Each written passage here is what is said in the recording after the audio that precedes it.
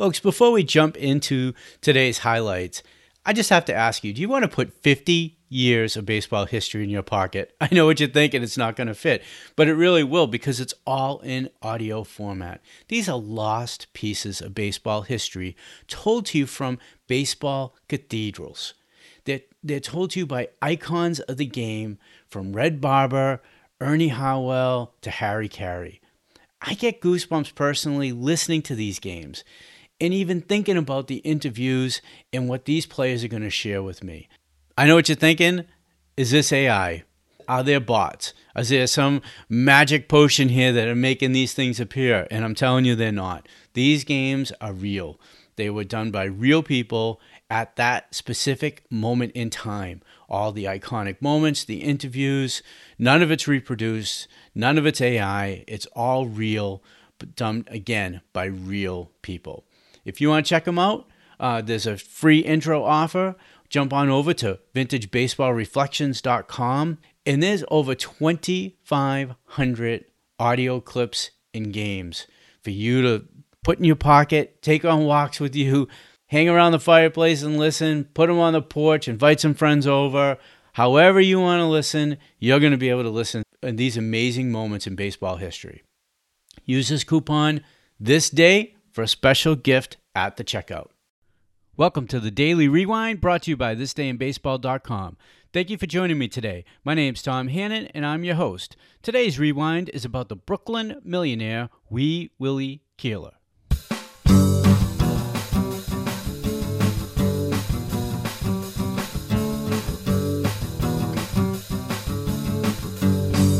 On January 1st, 1923, 19th century star Willie Keeler dies at the age of 50. A master with the bat, Willie Keeler was a demon at the top of the lineup for Ned Hanlon's Orioles in the 1890s. Keeler led his team to 4 pennants, 2 each in Baltimore and Brooklyn, winning 2 batting titles. As a member of the 1890 Orioles, his teams revolutionized the way baseball was played. Keeler was extraordinary at laying down a bunt, chopping the ball into the ground to beat out an infield hit, and parlaying the double steal. Keeler's 44-game hit streak in 1897 was a record until it was surpassed by Joe DiMaggio in 1941. The 5'4" 4.5" Keeler amassed 2,932 career hits and won consecutive batting titles in 1897 and 1898. He batted .341 over his 19-year career, placing him in the top 10 all-time on the batting list. Keeler was known for his famous saying, "Hit 'em where they ain't." And here's an example of Keeler's keen ability to think fast, use the bat, coming from a Washington Post report, January 12, 1908. Boston, playing at Hilltop Park in 1904, and pitcher Jack Chesbrough was on third, and Keeler was at bat. Chesbrough broke for home on the pitch, and Keeler, not having been tipped off to Chesbrough's daring intention to steal home, chucked his bat at the sphere, and the ball fell out of reach of both the pitcher and the third baseman, Keeler getting first and Chesbrough scoring.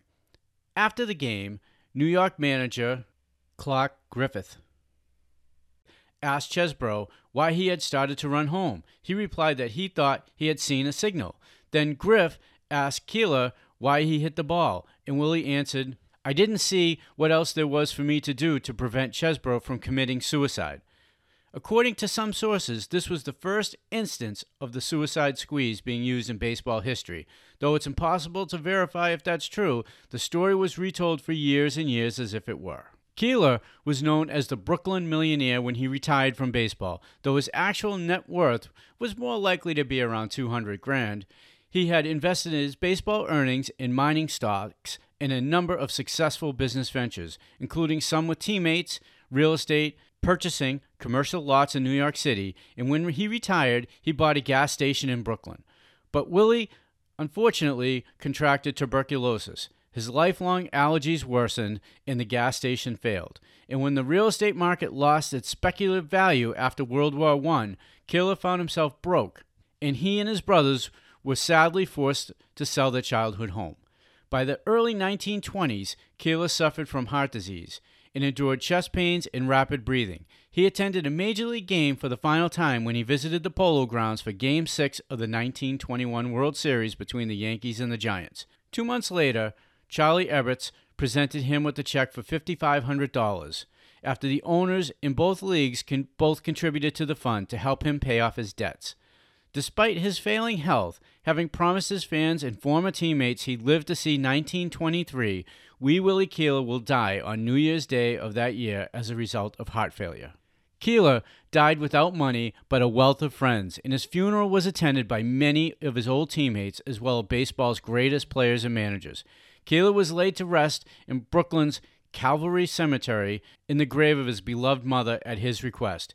To place a memorial to the former baseball star on her grave, her headstone was moved and became a footstone.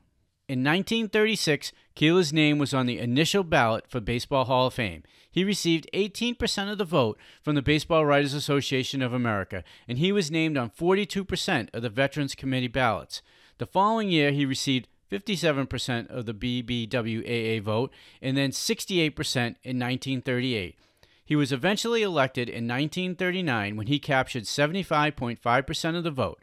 And in June 1939, Keeler was one of 26 baseball immortals inducted at the formal opening of Baseball Hall of Fame in Cooperstown, New York.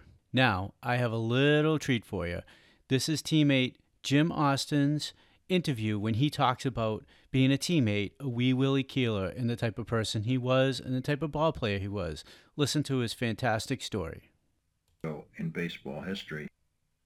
And now you know where we played in those days? We were the Highlanders. The Highlanders. Way up on the end of Broadway, you could look from the stand down the Hudson River. We had Willie Keeler the first year in right field. You played with Willie Keeler? Well, that 1 year. Yeah. Was he still pretty good? He could loop them over the infield better than anybody in the world. He was still? But anywhere. He could pull them, push them, anything. He was no kid anymore. Oh, no, he was about two. How big was he? He was a little fella. He wasn't big as me, and I'm not too big, you know. What kind of a person was Willie? Oh, wonderful fella. He talked to me, he says, Jim, says, if I can help you in any way, I'd like to. And he says, with your speed and everything, you ought to make a great ball player. You've got a great career ahead of you.